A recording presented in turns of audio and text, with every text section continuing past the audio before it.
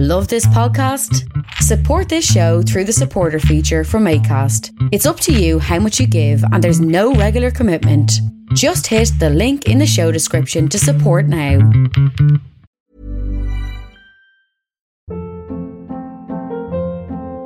Hold up. What was that? Boring. No flavor. That was as bad as those leftovers you ate all week. Keke Palmer here. And it's time to say hello to something fresh and guilt-free. Hello Fresh. Jazz up dinner with pecan-crusted chicken or garlic butter shrimp scampi. Now that's music to my mouth. Hello Fresh. Let's get this dinner party started. Discover all the delicious possibilities at hellofresh.com.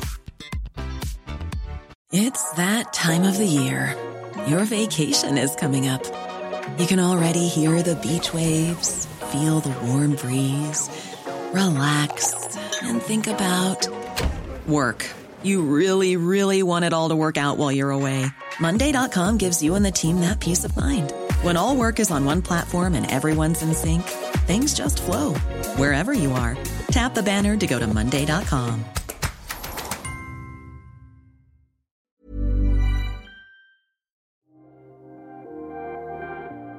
Welcome to Jerusalem Unplugged, the only podcast dedicated to Jerusalem, its history, and its people. Your host, Roberto Mazza, will bring you guests discussing their relationship with the Holy City. A journey through history, society, feelings, and hopes for the future. Follow the podcast on all social media platforms at Jerusalem Unplugged.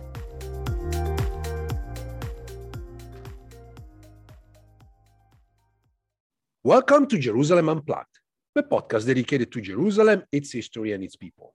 I'm your host, Roberto Mazza, and today it's with great pleasure, and you will understand later why, that my guest today is a senior lecturer at Bezalel in Jerusalem, which is the Academy of Arts, Noah Heisler Rubin. Noah is a cultural geographer and a town planner, but more importantly, she's working on Jerusalem in the period of the early 20th century, particularly focusing on the work of the British planners in the like of Patrick Geddes and Charles Ashby. And as I said earlier, it's a pleasure for me because I learned a lot from her work, which certainly influenced my own.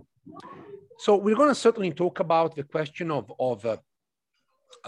basically early British Jerusalem in the early 20th century, but also we're going to talk about questions of archives and digital heritage.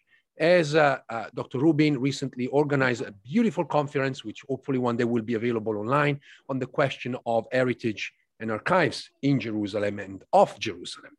But first of all, Noah, welcome.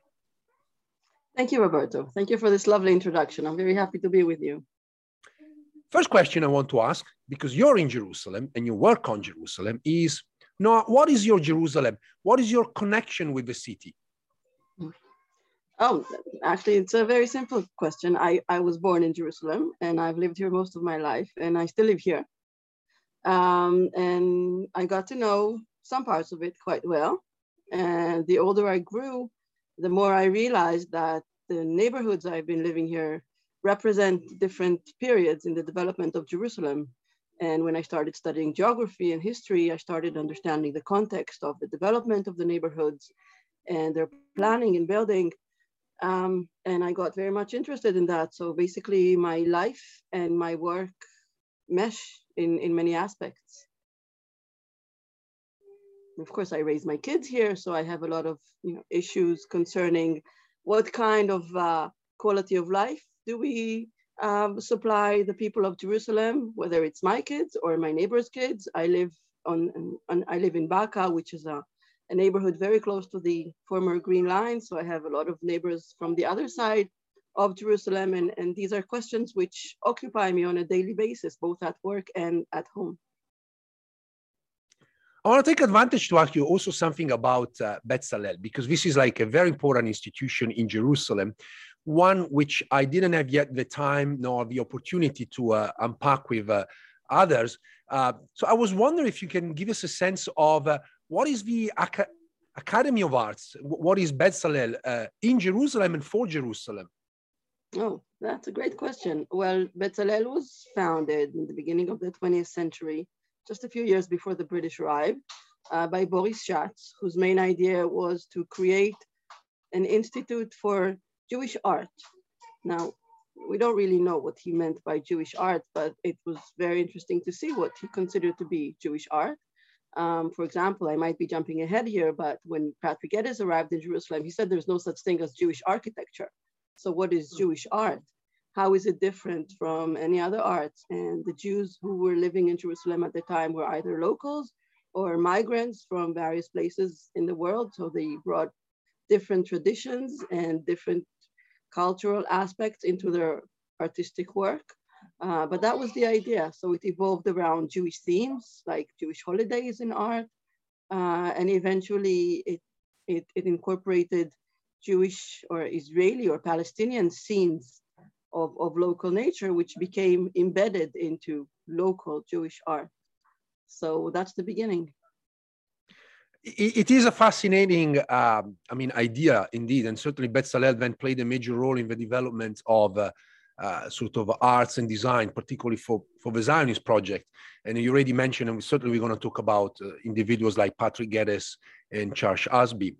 And so, given the fact that most of your publications effectively are dealing with urban planning, Patrick Geddes, Charles Ashby, and we're going to talk about them. But I want to ask you, how did you become an urban planner or, as it says, the website, also an urban geographer? And how does it feel to, be involved in these kind of disciplines, being in Jerusalem? Well, frankly, I think I became an urban planner because of my father, who didn't grow up in Jerusalem, and he was fascinated by the city. And every Saturday we would go on a long walk, and his motto was, let's go see what's new. Let's see what's new in the city. And we would roam around the city and look for interesting places. I don't know how much my father really knew about the history of the city, but he knew quite a lot. And as I mentioned before, we lived in different places. I grew up in various neighborhoods in Jerusalem. I lived for 10 years in the Jewish quarter when it was just repopulated with Jews. So it was fascinating. For me, it was, a Saturday stroll with my father. But eventually I realized that there is a lot going on and there's a lot new, even in Jerusalem all the time. And, just getting to know the people and their habits around the city and new buildings and old buildings and learning a little bit about the history and their background. I think that's how I became interested. And another great person that I owe a lot to is Yoshua Ben Aryeh, who wrote the historical geography of Jerusalem in modern times. And I happened to take some courses, between that period of being a soldier and then going into the university. I just took some courses about Jerusalem, and I was fascinated. And I asked myself, who might have written about this? Where can I study more? And someone just said, you have to read Yoshua Ben Aryeh. And he happened to be teaching at the Department of Geography at the Hebrew University. And that's how I became an urban geographer. I just wanted to learn more about the city, and that was the place to do it. I believe that regardless of the politics and ideas, those two books, volume 1 and 2, The Old City and the New City, are still like a milestone. Anybody working on Jerusalem, particularly sort of the late Ottoman moving, around into the 20th century, these are like, essential readings, essentially, something that you need to be familiar with, the details, the amount of material that is available. My work too was basically influenced by that, and started probably, reading those books, like trying to figure out exactly, what were the changes that occurred later on. And talking about changes, I really want to start, delving into your work. So as we know, as a result of World War I, by the winter of 1917, going into 1919, the British took over and conquered Jerusalem, and later on the rest of Palestine.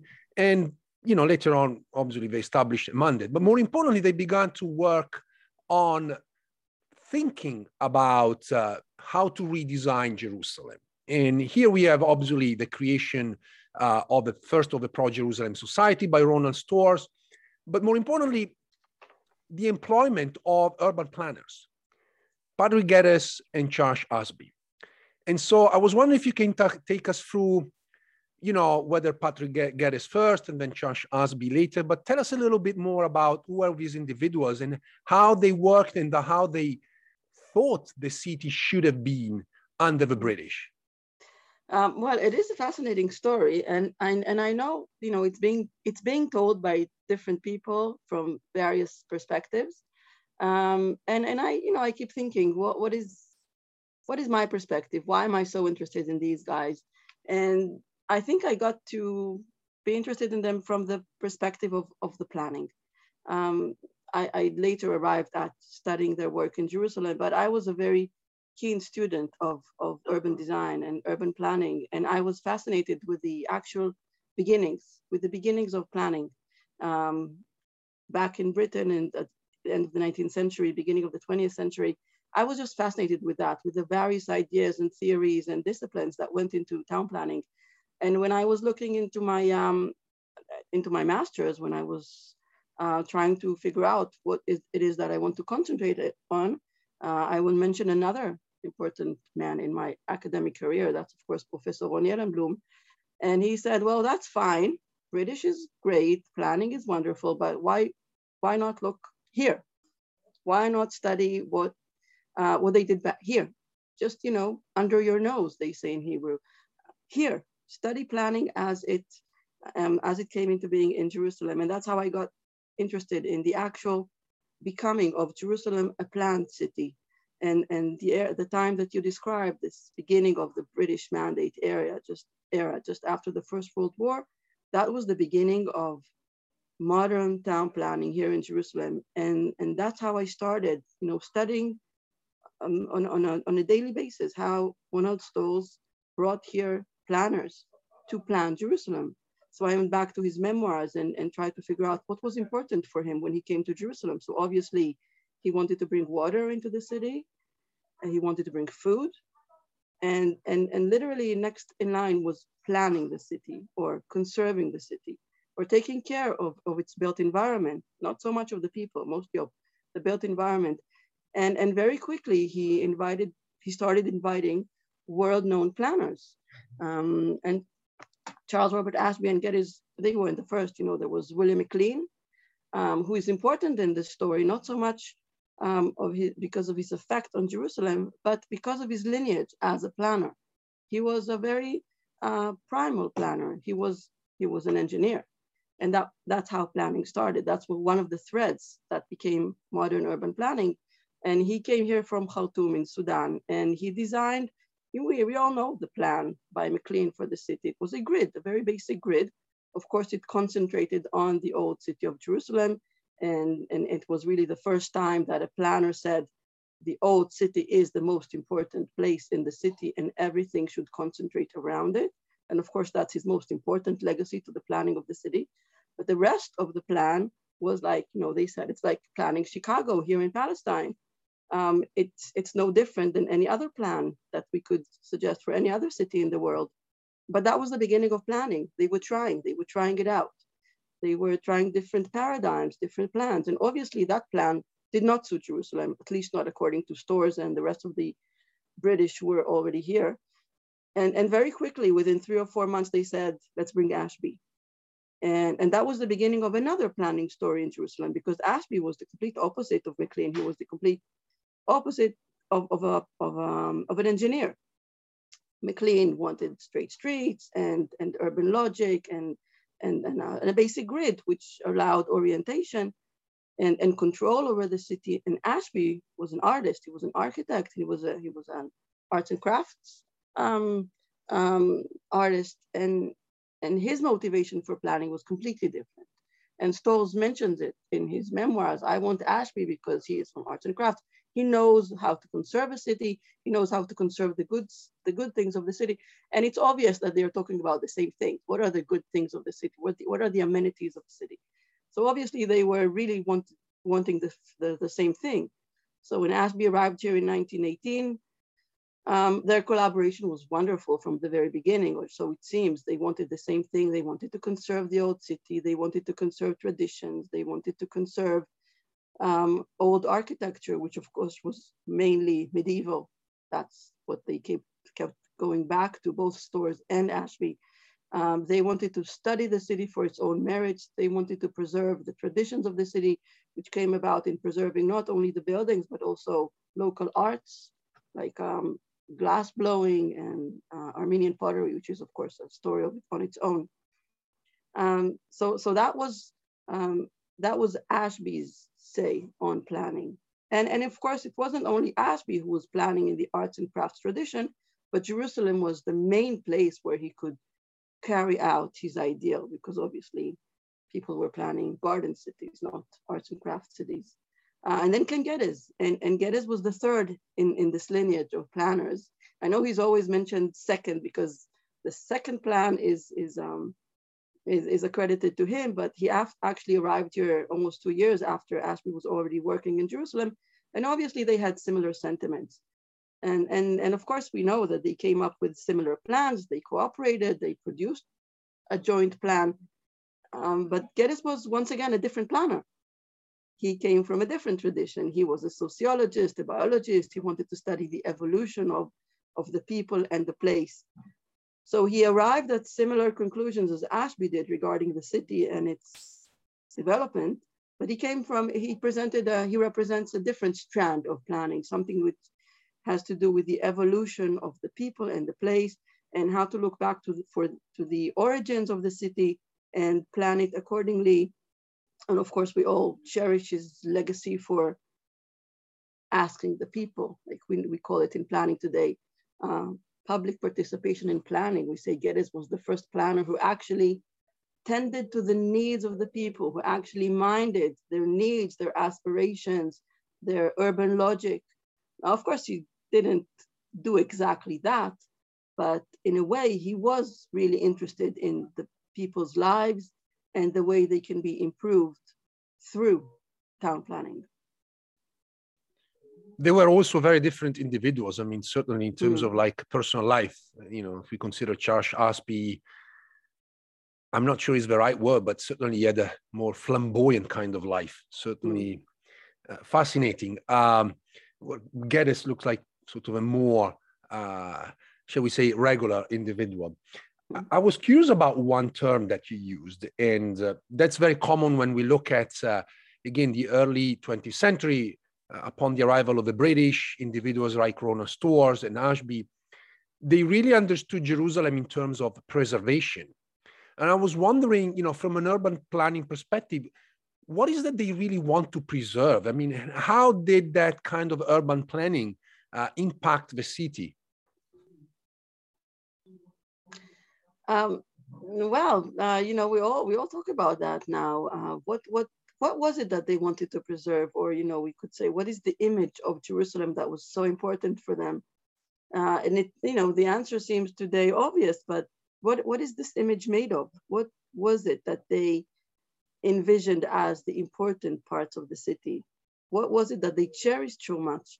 And it's funny because eventually Geddes and Ashby sanctified similar elements of the city and cherished the same elements, but they did it for different reasons.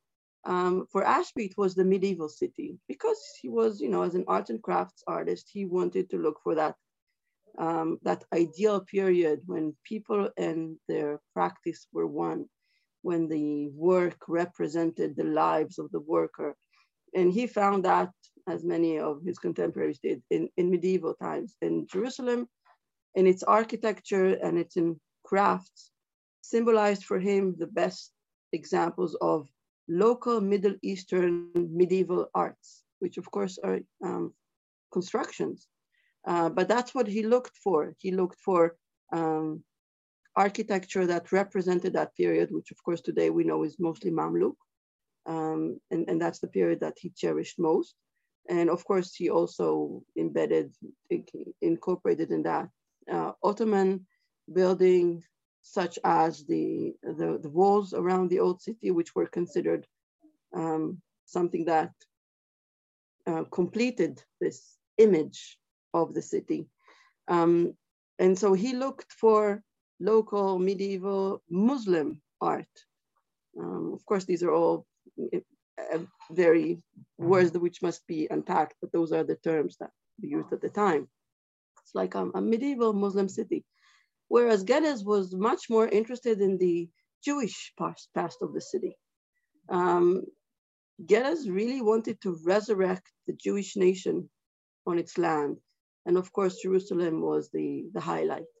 And he wanted to uncover the Jewish roots of the city of David and Solomon, just like Storrs did. And he kept looking for the Jewish origins of the city. And it's funny that eventually they both came up with similar elements, which they regarded as most important. The vision of the city eventually became one, whether it was the medieval city or the older city. Of course, there wasn't much left of David and Solomon's city in 1918, which they really tried to envision, but they were looking for different pasts in the present of the city.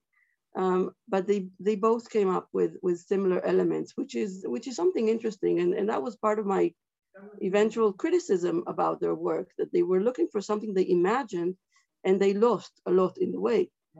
For example, the way that Ashby planned a stadium just next to the old, to the Western Wall, because he envisioned that that's how people lived in Jerusalem back in those cherished times. And obviously that would be a good place for sports. So he completely lost touch with current Jerusalem and planned a stadium in one of the most complex places in the city. And Geddes did almost the same. Geddes was the first one who said, we have to clear a plaza next to the Western Wall. We have to allow the Jews clear access to their most important place. And of course there was, we know very well that there was already a neighborhood built there from the 15th or 16th century, once again, a Mamluk Ottoman neighborhood. And he completely missed out on the fragility of that area, on the fragile politics of that area. And for years, he kept writing letters to the Zionist Commission, to the local British governor, saying, this is the way about. This is what we have to do in order to allow Jews access, in order to improve the city. He wanted to improve it, but he completely missed out on the complicated actual politics of the time. So we say preservation, but obviously he didn't want to preserve everything. And of course, the best example is the Turkish clock tower, or in total, the clearing of the walls. If you want to preserve, you have to choose what to preserve. And obviously their selection was very problematic, because they selected what they wanted to preserve. They didn't want to preserve the city intact. They didn't want to preserve the city as they found it in 1918. They wanted to preserve different elements, which for them was the image of the proper Jerusalem, of the right Jerusalem. That made me think to the question of late Ottoman planning, particularly the question of modernity.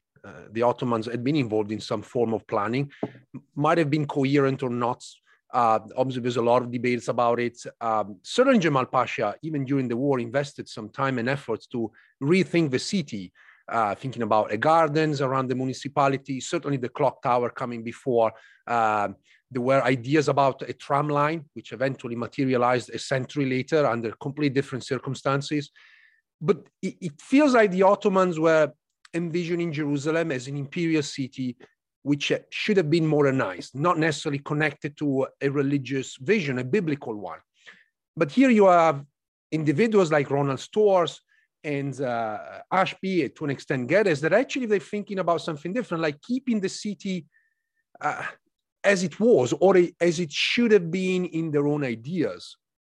And I was wondering if in your work, you came across this tension, and how did they justify this idea of holding the city from modernizing?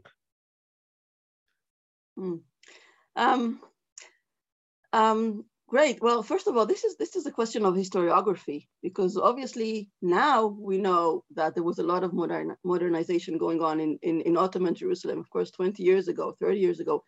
Of course, when Yoshua ben Ayer wrote his magnificent volumes, we believed that modernization came with the British, or at least the Jewish Zionists. There was no modernization. There was no local modernization.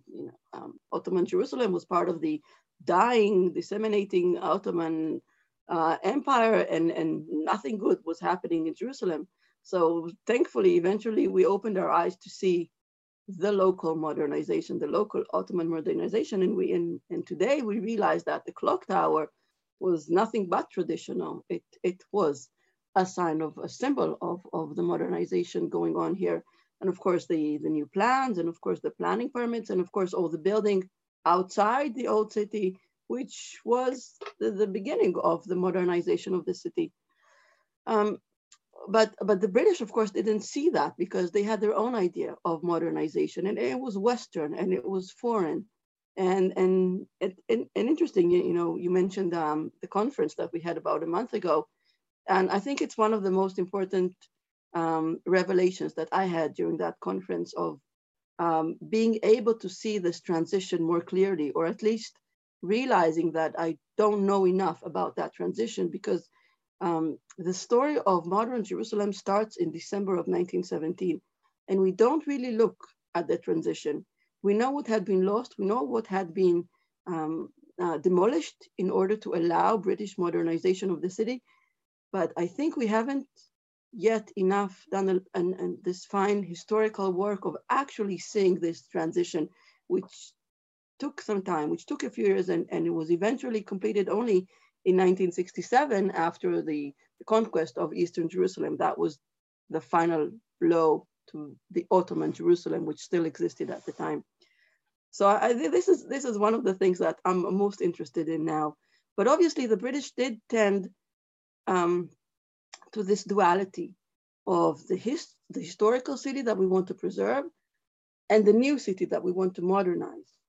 They didn't want to modernize the old city, of course. All the modernization they spoke about was outside the city walls.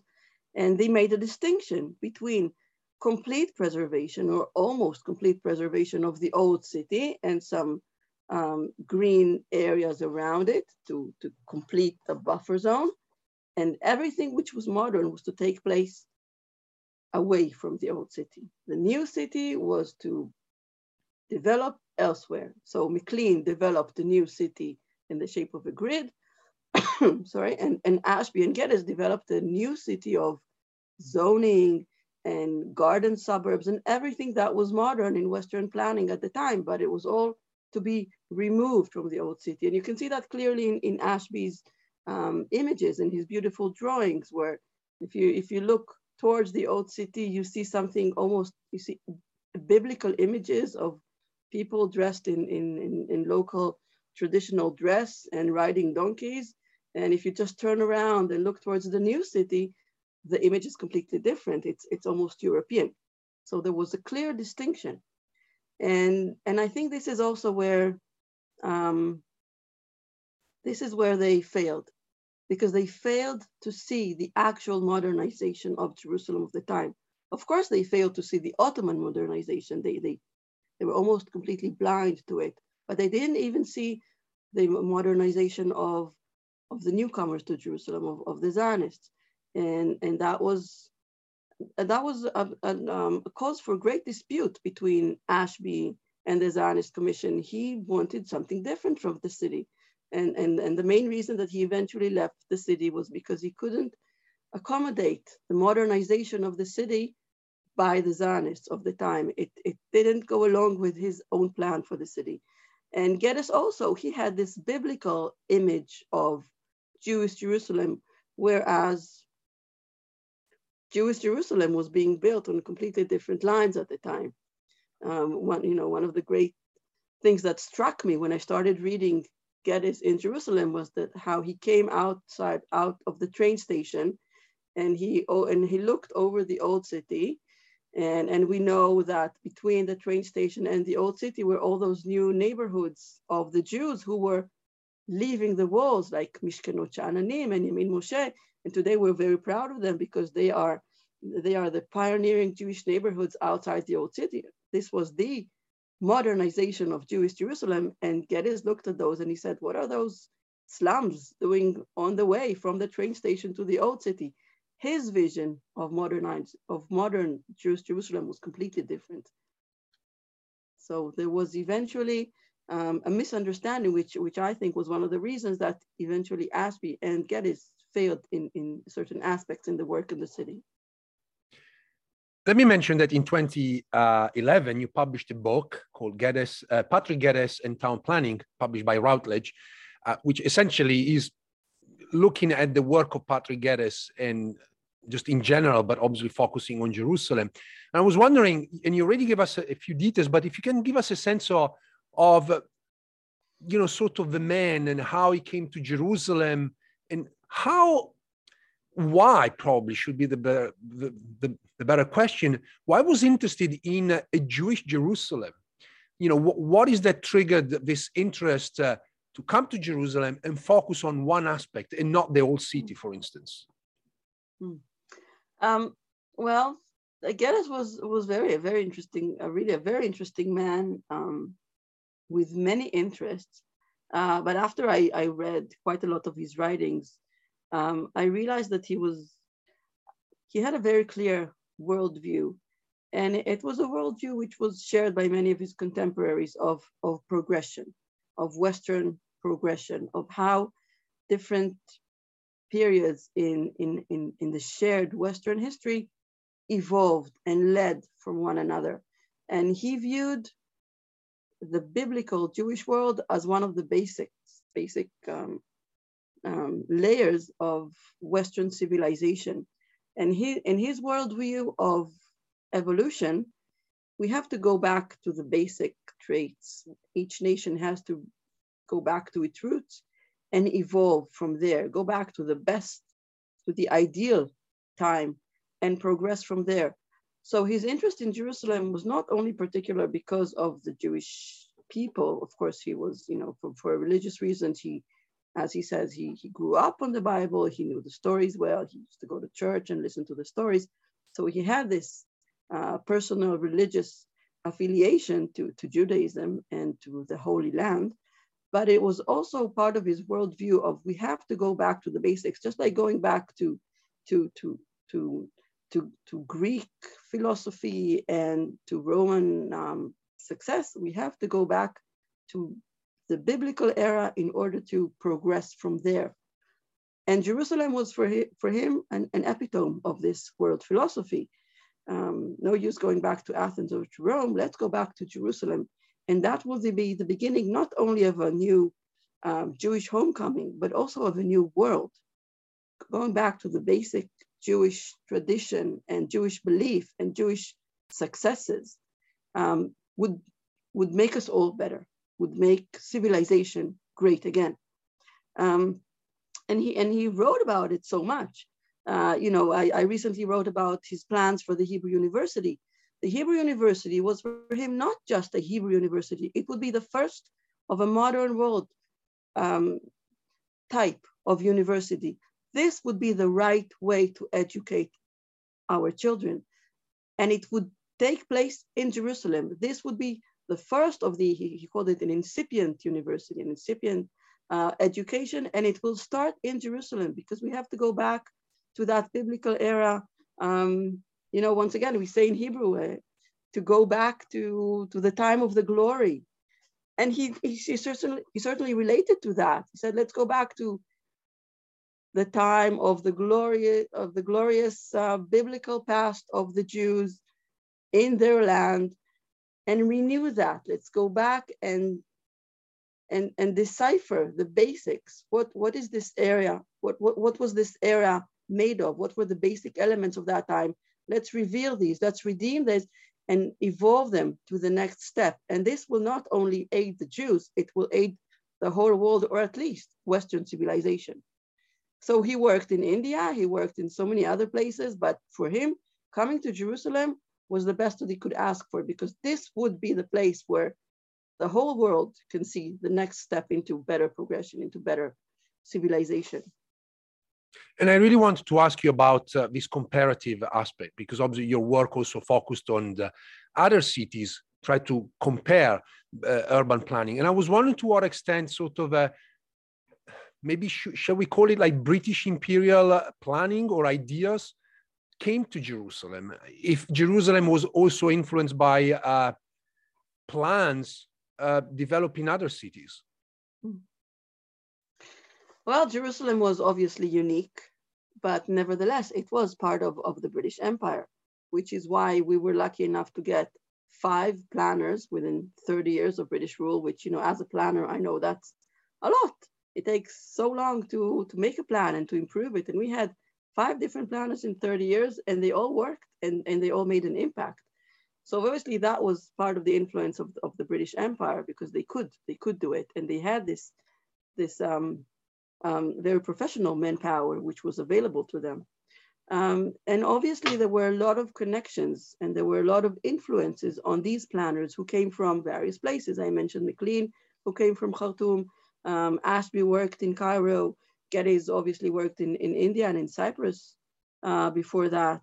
So they all came with this baggage of colonial imperial planning. They all learned, they were all affected by the different places that they worked in. But Jerusalem was different. And it really is very interesting to compare it to other places that the British planned at the time. So on one hand, it was the place for those planners to make an impact, to finally materialize their plans, but it was also different. So for example, if we compare Jerusalem to Jaffa, and there's no reason not to compare them. Jerusalem is the capital of the Judean kingdom, but it's just as ancient as Jaffa and just as important. And it might have been even not as important as Jaffa was when the British arrived.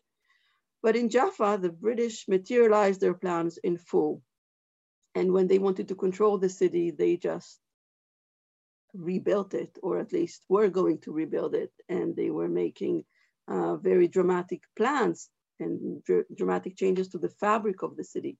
We can compare Jerusalem to Acre, which is also a wonderful old city, which was also deemed for preservation by the British, but they also demolished parts of the walls in order to improve the old city. We can compare Jerusalem to cities that the British planned in India, as Geddes did. So the British plans in Calcutta and in Madras and in Bombay were completely different. They were all about improvement plans. Improvement means let's demolish what doesn't work. Let's change the old and the traditional and make it modern, make it new. When they came to Jerusalem, the first thing they did was say, don't touch anything. Whatever is within the wall, let's conserve it completely. And even conserving the wall itself was very different from everything else they did, because walls were not needed in the world at that time, definitely not here. But here also, on one hand, we see the demolition of the walls in Old Delhi, the demolition of Jaffa, the partial demolition of the walls in Acre, whereas in Jerusalem, Ashby not only preserved the walls, he rehabilitated the walls. They were falling apart after 4 long years of war. Their stones served as building material. People were living inside the walls and on top of them. And the greatest accomplishment of Ashby was to clear the walls as much as he could and replenish them in order to make them into a promenade where people can walk over the walls and look inside the old city and make the clear distinction between the old city and the new city, and make this once again, on one hand, the separation between everything that's old and should be preserved and then everything that is new and should be modernized, but also to make sure that we always remember our past. We always remember how the city started and how it should be developed. But everything else outside the old city was modern. Well, maybe not everything, because when Geddes arrived, he said, let's discard of McLean's grid. We have to plan the roads according to traditional roads. We have to preserve the traditional roads like Hebron Road, Gaza Street, Damascus Road. Let's preserve them because they retain the tradition of the place. They retain the genius loci. This is the place that it should be developed according to the same lines. So his development was more careful, but that was also something that was unique to Geddes. Ashby developed a modern city. They all wanted modernization. And of course, Geddes and Ashby were eventually replaced by even more practical planners, Holiday and Kendall, which envisioned a modern, completely modern city. Of course, they retained the basic elements of planning that were set by Geddes and Ashby, but their plan of the city was a completely modern plan, and it can be easily compared to plans that were made at the time in London, for example. We see very similar elements, very similar, even the graphics are similar. So of course, the content of the plan is very, very similar to everything else that was happening throughout the empire at the time. One size fits all seemed like a good idea for clothes. Nice dress. It's a t-shirt. Until you tried it on. Same goes for your healthcare. That's why United Healthcare offers a variety of flexible, budget-friendly coverage for medical, vision, dental, and more. So whether you're between jobs, coming off a parent's plan, or even missed open enrollment, you can find the plan that fits you best. Find out more about United Healthcare coverage at uh1.com. That's uh1.com. It's that time of the year. Your vacation is coming up. You can already hear the beach waves, feel the warm breeze, relax, and think about work. You really, really want it all to work out while you're away. Monday.com gives you and the team that peace of mind. When all work is on one platform and everyone's in sync, things just flow. Wherever you are, tap the banner to go to Monday.com. Hey, it's Ryan Reynolds, and I'm here with Keith, co-star of my upcoming film, If, only in theaters May 17th. Do you want to tell people the big news?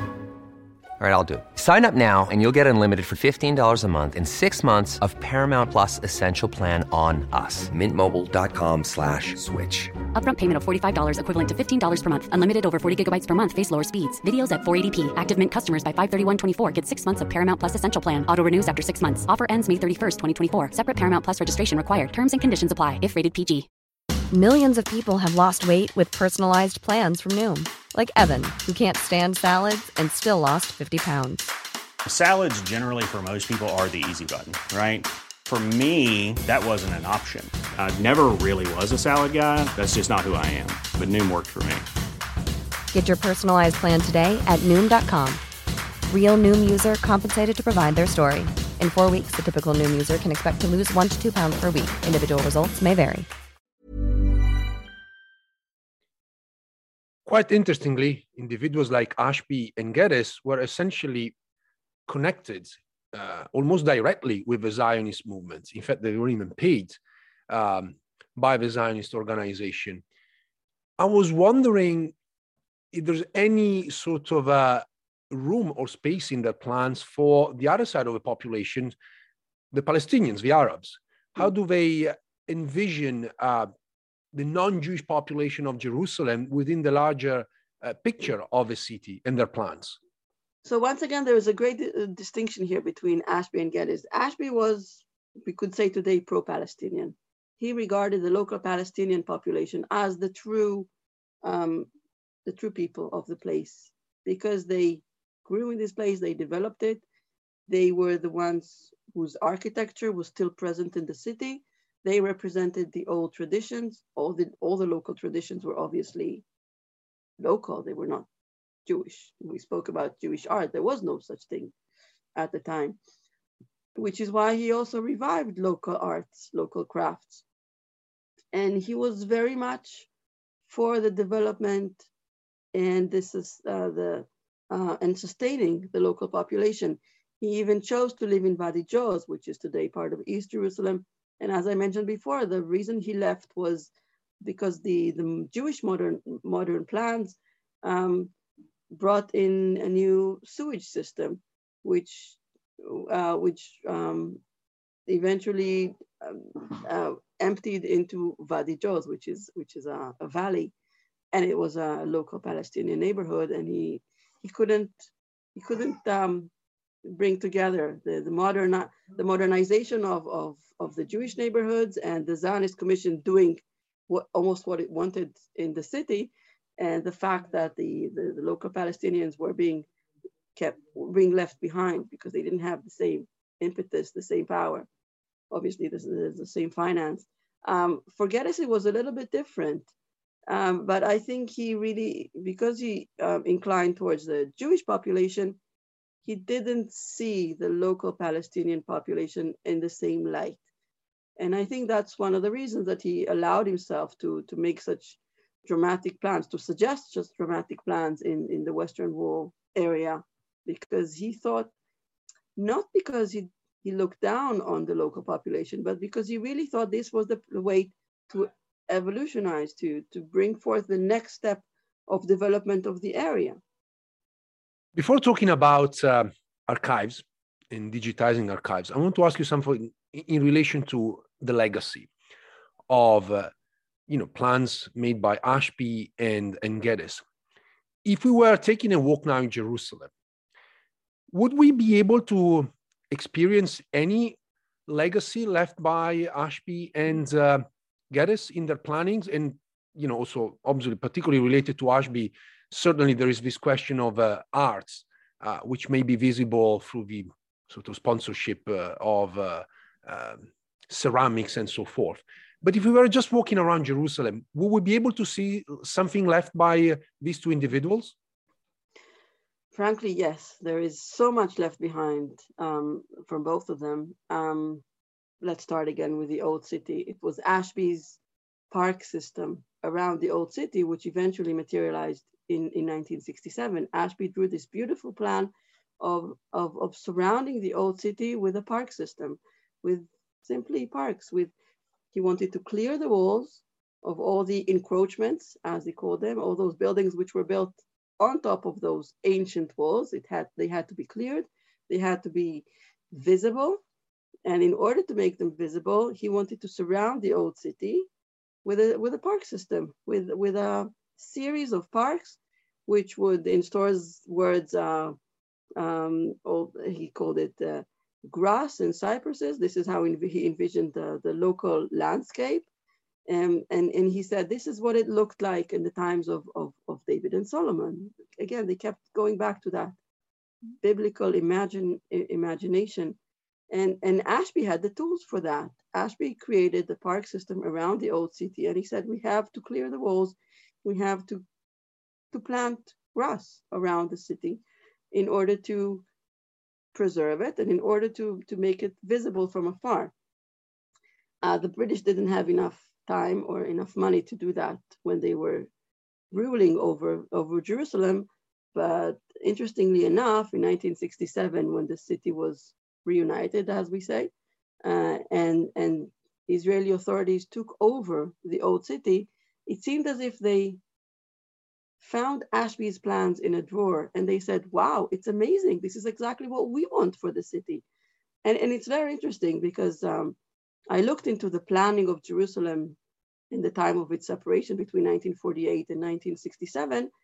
And we had no intentions of beautifying the Old City as the British did. But in 1967, when we became the landowners or the guardians of the Old City, all of a sudden the British logic became the right thing to do. It was so obvious that this is what we have to do as well. And we came up with a very similar park system. And we call it, of course, a national park. And the whole area of the Old City is now surrounded by park. It took some years to eventualize. The last part was created, I think, about 5 or 6 years ago. It's the Teddy Park, which is just outside of Jaffa Gate. But the whole of the Old City is surrounded by a national park, which was created in 1967. It's a beautiful park.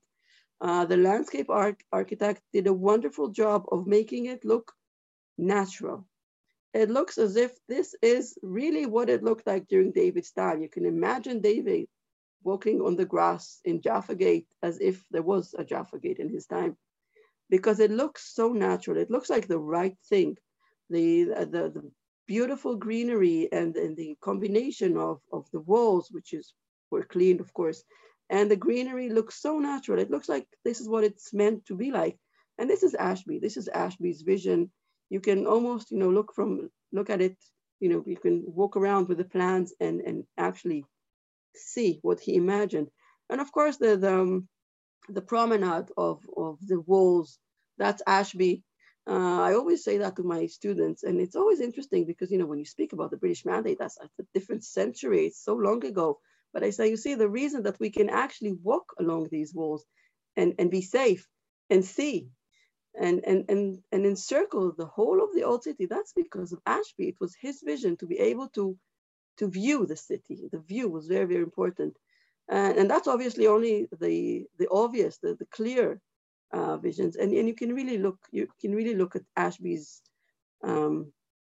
beautiful drawings and compare them. And it's funny, I mentioned when we just started talking that I used to live in the old city, but my school was in the German colony. And I used to walk every day from the German colony to the Jewish quarter.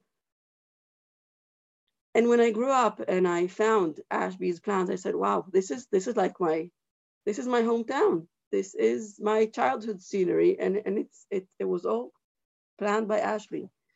And of course, we can talk about the garden suburbs, which were planned, at least in part, by Geddes, and the road system, which is still Geddes. I'm a town planner. I know a little bit about the ring roads. Some of the ring roads were built during the British period, but some parts of the ring roads were built in the 1990s when I was already a young planner. And I remember, the people of Jerusalem protesting. You never said there was going to be a road here in our backyard.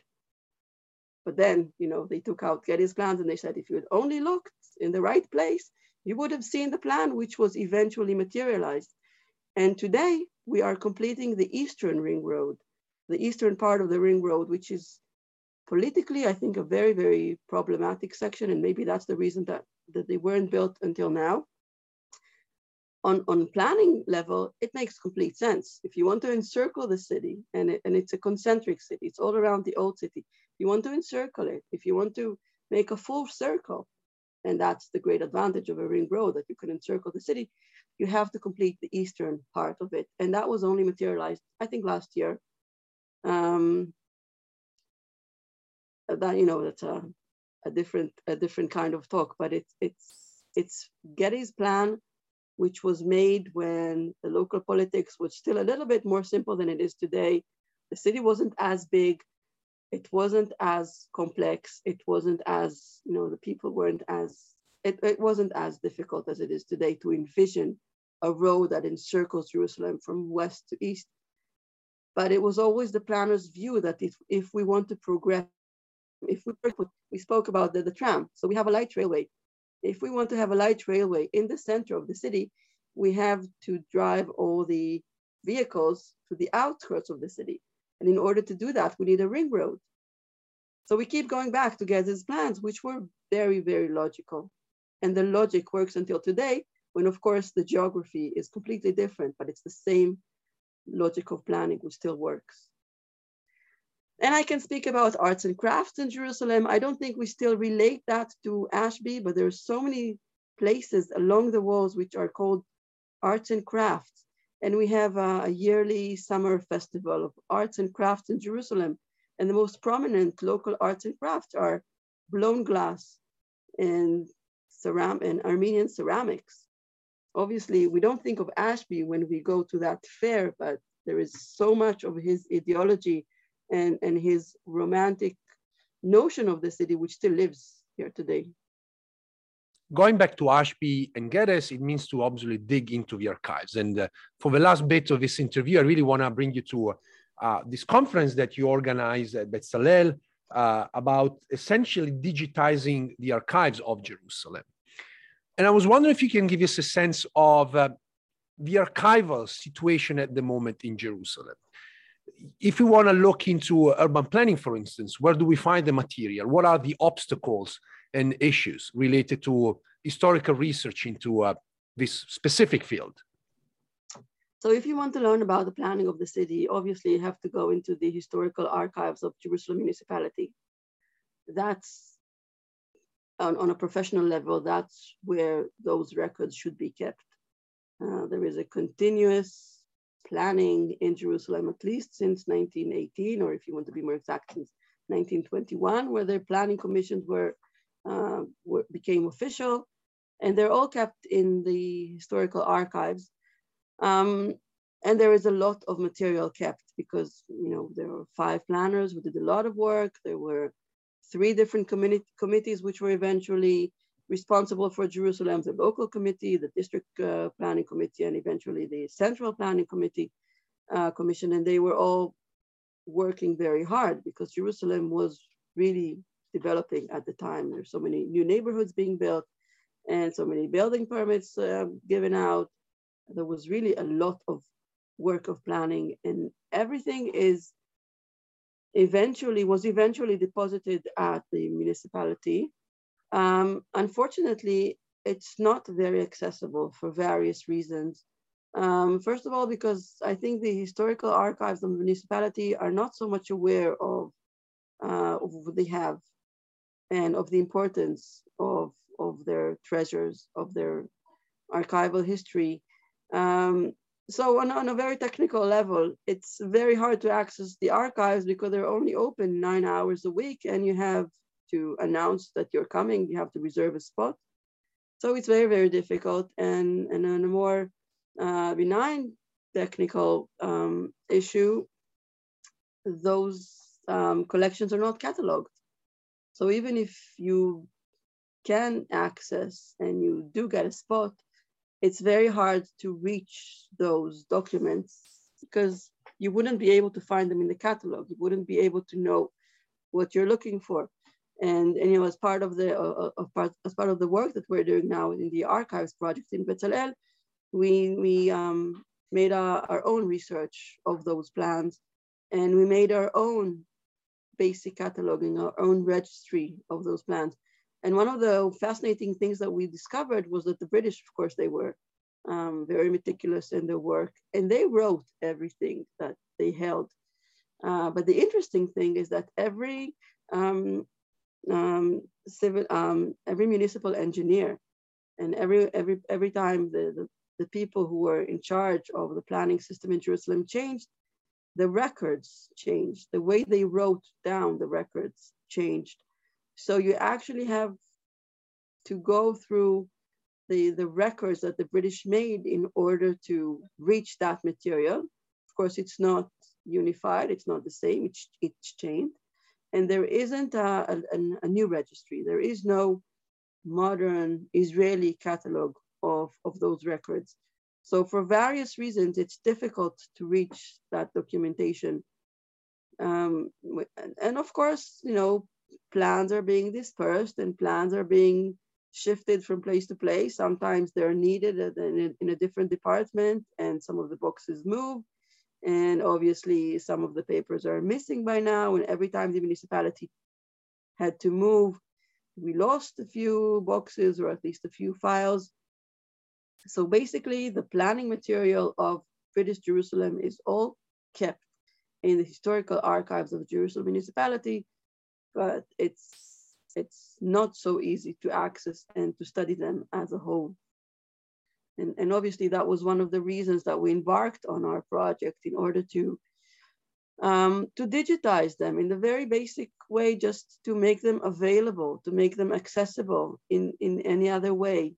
Online, of course, seems to be the simplest solution. Of course, it is not, but just digitizing those documents and putting them online would expose them to the public, to professionals, to people who work in planning Jerusalem, to people who work in conserving Jerusalem. I keep saying, because I'm a planner, I keep saying you cannot work as a planner in Jerusalem without knowing the original planning, because it wasn't that long ago. It's just 100 years. And Jerusalem has grown so much, but it still grows according to the lines that the British set. So in order to make any future plan for Jerusalem, you have to know how it all started, and that's all kept back in the archives. Of course, I'm not just a planner, I'm also a historian, and I believe that in order to do a good job, we have to know the history. But even, I mentioned the ring road. The original plan for the ring road is kept in the archives. And if you want to do it properly, or at least you want to follow the logic of the development of Jerusalem over the last century, you have to go back to those documents. Well, the same was for the original plan of a tram line, which essentially would have followed more or less the same path. Obviously, now is more politicized and problematic because Yes. it follows the Green Line. But certainly under the Ottomans, the idea was to connect communities which were already alongside that kind of line. And again, it's important to look back. But I was wondering, maybe briefly, and I'm asking this question because I too experienced the municipal archives, and I often had this feeling that there was a degree of neglect, not understanding exactly what is available, and on the other hand, of a conscious political choice, not necessarily to make it easy, to keep aspects of history of a city some sort of in a box and not an easy one to find. And I was wondering, what is your feeling about the situation of your Jerusalem Municipal Archives? Yeah. It's an interesting issue because we keep saying in Israel, it's a sad joke that the archive had been burnt. If you look for archives in what the British called mixed cities like Lod, Lida, or Ramle, the archive was, Jaffa archive had been burnt. Of course, it's hard to accept, and we keep looking for them. So in Jerusalem, the archive wasn't burnt. And I don't know how political this issue is. I really don't believe that the people who are responsible for the archive today are hiding its history. I really believe that they're just not aware of its importance. There is a lot of Ottoman material in the municipality archives, which only recently we've realized of its importance, because we only recently realized that there was a lot of planning and there was a lot of municipal work going on even before the British arrived. So now we want to read those materials. So then there was the obstacle of the language. We couldn't read those documents because they were written in a script that wasn't legible to researchers today. But nevertheless, they're there. So you have the people who are in charge of them and have no way of cataloging them because they can't even know for themselves what's in there. So I really believe it's more of a technical neglect than a political neglect, or at least I want to believe that. I was recently, because I have this interest, this practical and academic interest in the British planning collection, and I keep trying to get my hands on the documents. I have the capacity of cataloging them and scanning them because I have this project. I can do it, and I still try to convince the municipality that I have no harmful intentions. I will not sell them to anyone, and I will not expose them, in a way that's illegal. That's also an issue. I mean, they think that exposing documents might be dangerous in a way, which is, for me as a historian, it's something that I can't understand. But I was recently in a meeting once again about this issue, trying to once again persuade them to let me digitize those documents for the benefit of everyone. And they just recently realized that they have a lot more documents than they thought. There is about 7,000 containers within the historical archives. And because they're looking into the material now, because there needs to be a revision in the historical archives, they just recently realized that there is a total of over 100,000 boxes in total of some kind of historical material. And only 7,000 is kept on the premises and is accessible to researchers. So even if you made it to the historical archives and you got a spot and you knew what you were looking for, what is the chance that it would be in those 7,000 boxes that are kept there? So I really want to believe that it's just a lack of attention and just really a misinterpretation of the importance of things. And maybe what they keep saying, we don't have enough manpower, we don't have, the budget is not big enough. I want to believe that at least in Jerusalem, it's not so much a political issue. I want to be optimistic. I want to believe that we can overcome these technical issues, and I want to believe that, through accessing them and cataloging them and digitizing them, we'll be able to access them and learn from them. I really want to believe that there is nothing, beyond that. But of course, I might be naive or too optimistic. Well, I myself still don't know what's in there. Future will tell. There is Yeah. one thing I want to ask you that came out of this conference. Like yourself and others often talked about the question of digital heritage, which is another buzzing word that I heard from several guests. And I was wondering, what do you mean by digital heritage, and what is digital heritage in the context of Jerusalem? I can go at it from several points. The very basic thing is making heritage in terms of the documents digital means making them accessible, allowing everyone to reach those documents and read them for themselves, overlooking barriers of language or script. But in this aspect, digitizing heritage is democratizing heritage, is to make heritage available for everyone. Because, as a historian, I'm very much aware of the problematic of someone telling you history. We mentioned Yoshua Ben Aryeh beforehand. This was the history of Jerusalem. And slowly today, we're more and more aware of the fact that history is very selective. And if we want to know more about the history of the city, we should be able to reach the historical documents ourselves and make and tell the story of the heritage of the city, narrate the heritage on our own. So this, of course, it's a very idealistic notion, but in this aspect, digitizing heritage, and that's the aspect that I think is most important, is making it democratic, allowing everyone to reach the documents on their own, not only the British planning collection, which is important and interesting for me, but also reaching Ottoman papers, which preceded them, and allowing everyone to make the story of their own Jerusalem, be able to read those documents, not only, because we want to know how the city was planned and developed, but we want to allow everyone to relate to the piece of history which is relevant to them, which is relevant to their community, relevant to their neighborhood, relevant to their part of the city, and not have to wait for a researcher or a historian to be able to go into the archive and tell the story according to his own perspective. So for me, that's the most important part of digitizing heritage.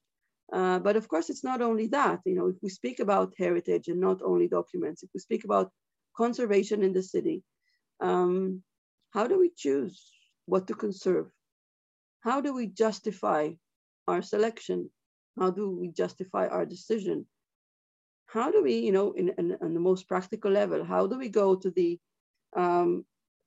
conservation committee and persuade them that the building should be conserved? How do we put it out there and guard it? So digitizing heritage also makes knowledge not only more democratic, but also more available, or at least more coherent. And one of the things that we want to do in our project is to use digital technology in order to make more information available online. And the very basic way to do it is by using the GIS, the Geographical Information System of the municipality itself. The Geographical Information System holds so much information about the city in terms of communities and transportation, lighting in the city, sewage, planning. So much information is available, but there isn't enough, there is hardly any, especially in Jerusalem, information regarding historical layers. And one of the main things that we want to do and we want to accomplish in this project is to make conservation, or to make the history of the city more visible and more accessible digitally, by creating what we call temporarily, we call it heritage layer. We want to create another layer of geographical information which relates to heritage. I don't know how heritage sounds in English. In Hebrew, it has a very strong political sense, because when we say heritage in Hebrew, it's quite clear whose heritage we want to preserve and we want to tell the story of. So that relates to the part of the democratizing heritage, but even making it digital and making it neutral, because when you see it on a map, it's neutral. And all the buildings are of the same importance because they're laid out there on a geographical system. They're out there on the map. So all the buildings of a historical importance have similar importance. So what we want to do is create this layer of information which relates to history, which will make conservation more professional, more accessible, and maybe easier. Because, you know, we keep saying preservation in Jerusalem, it's nothing but simple, it's nothing but easy. But maybe by digitizing the information which relates to it, which feeds into the system, will make it a little bit easier. I guess we can safely say that everything in Jerusalem becomes more complicated than it should be. I have one last question. Our interview, our discussion followed a couple of directions, but I was wondering if there's anything that I didn't ask, whether in relation to urban planning or digitizing archives, that you want to talk about and, you know, spend the next few minutes. Oh, well, thank you for that. Well, maybe I'll go back to the fact that I live here. I live in a beautiful neighborhood called Baca. It was built by local Palestinians who owned this land as agricultural land, and they eventually built their own houses. And as a town planner, I can tell you there was no plan for Baca. People just build their houses, which means that the road system is very intimate. Today we love it. It means that there were no public buildings in Baca, not even a mosque or a church, because everyone built for themselves. And the next neighborhood is Talpiot, which is a Jewish garden suburb, planned first by Geddes and then by the ultimate Zionist planner Richard Kaufman, inhabited by Jews. So at some point, the Arabs living in Baca and the Jews living in Talpiot were neighbors. And there was a Hebron road, Derech Hebron, separating them. And, you know, just a few hundred meters from here is the first Ottoman railway, which reached Jerusalem at the end of the 19th century, which was, you know, a clear sign of modernization. And for me, because this is my work, for me, this is very, very clear. When I walk down the street, it's inevitable for me to think of the people who used to live here before.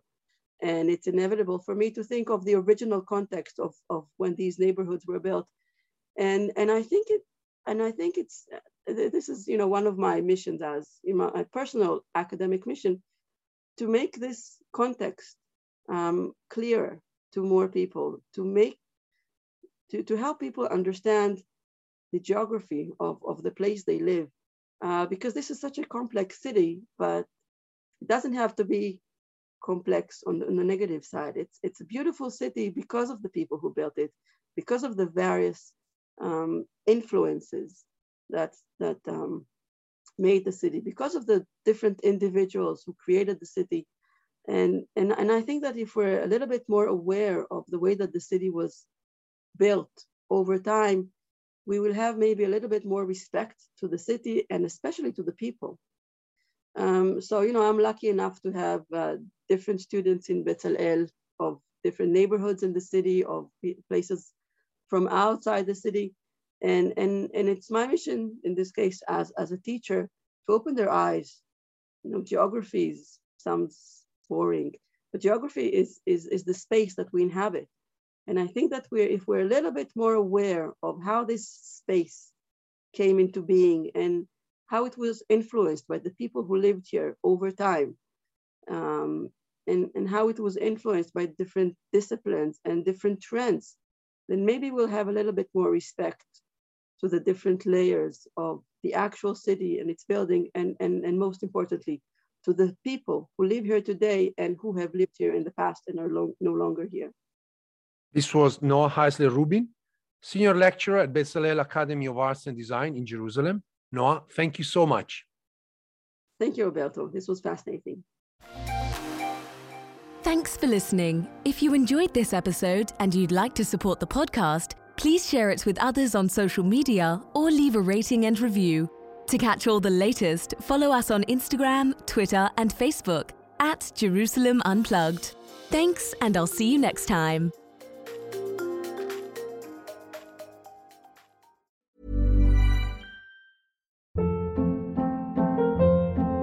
Hold up. What was that? Boring. No flavor. That was as bad as those leftovers you ate all week. Keke Palmer here, and it's time to say hello to something fresh and guilt-free. HelloFresh. Jazz up dinner with pecan-crusted chicken or garlic butter shrimp scampi. Now that's music to my mouth. HelloFresh. Let's get this dinner party started. Discover all the delicious possibilities at HelloFresh.com.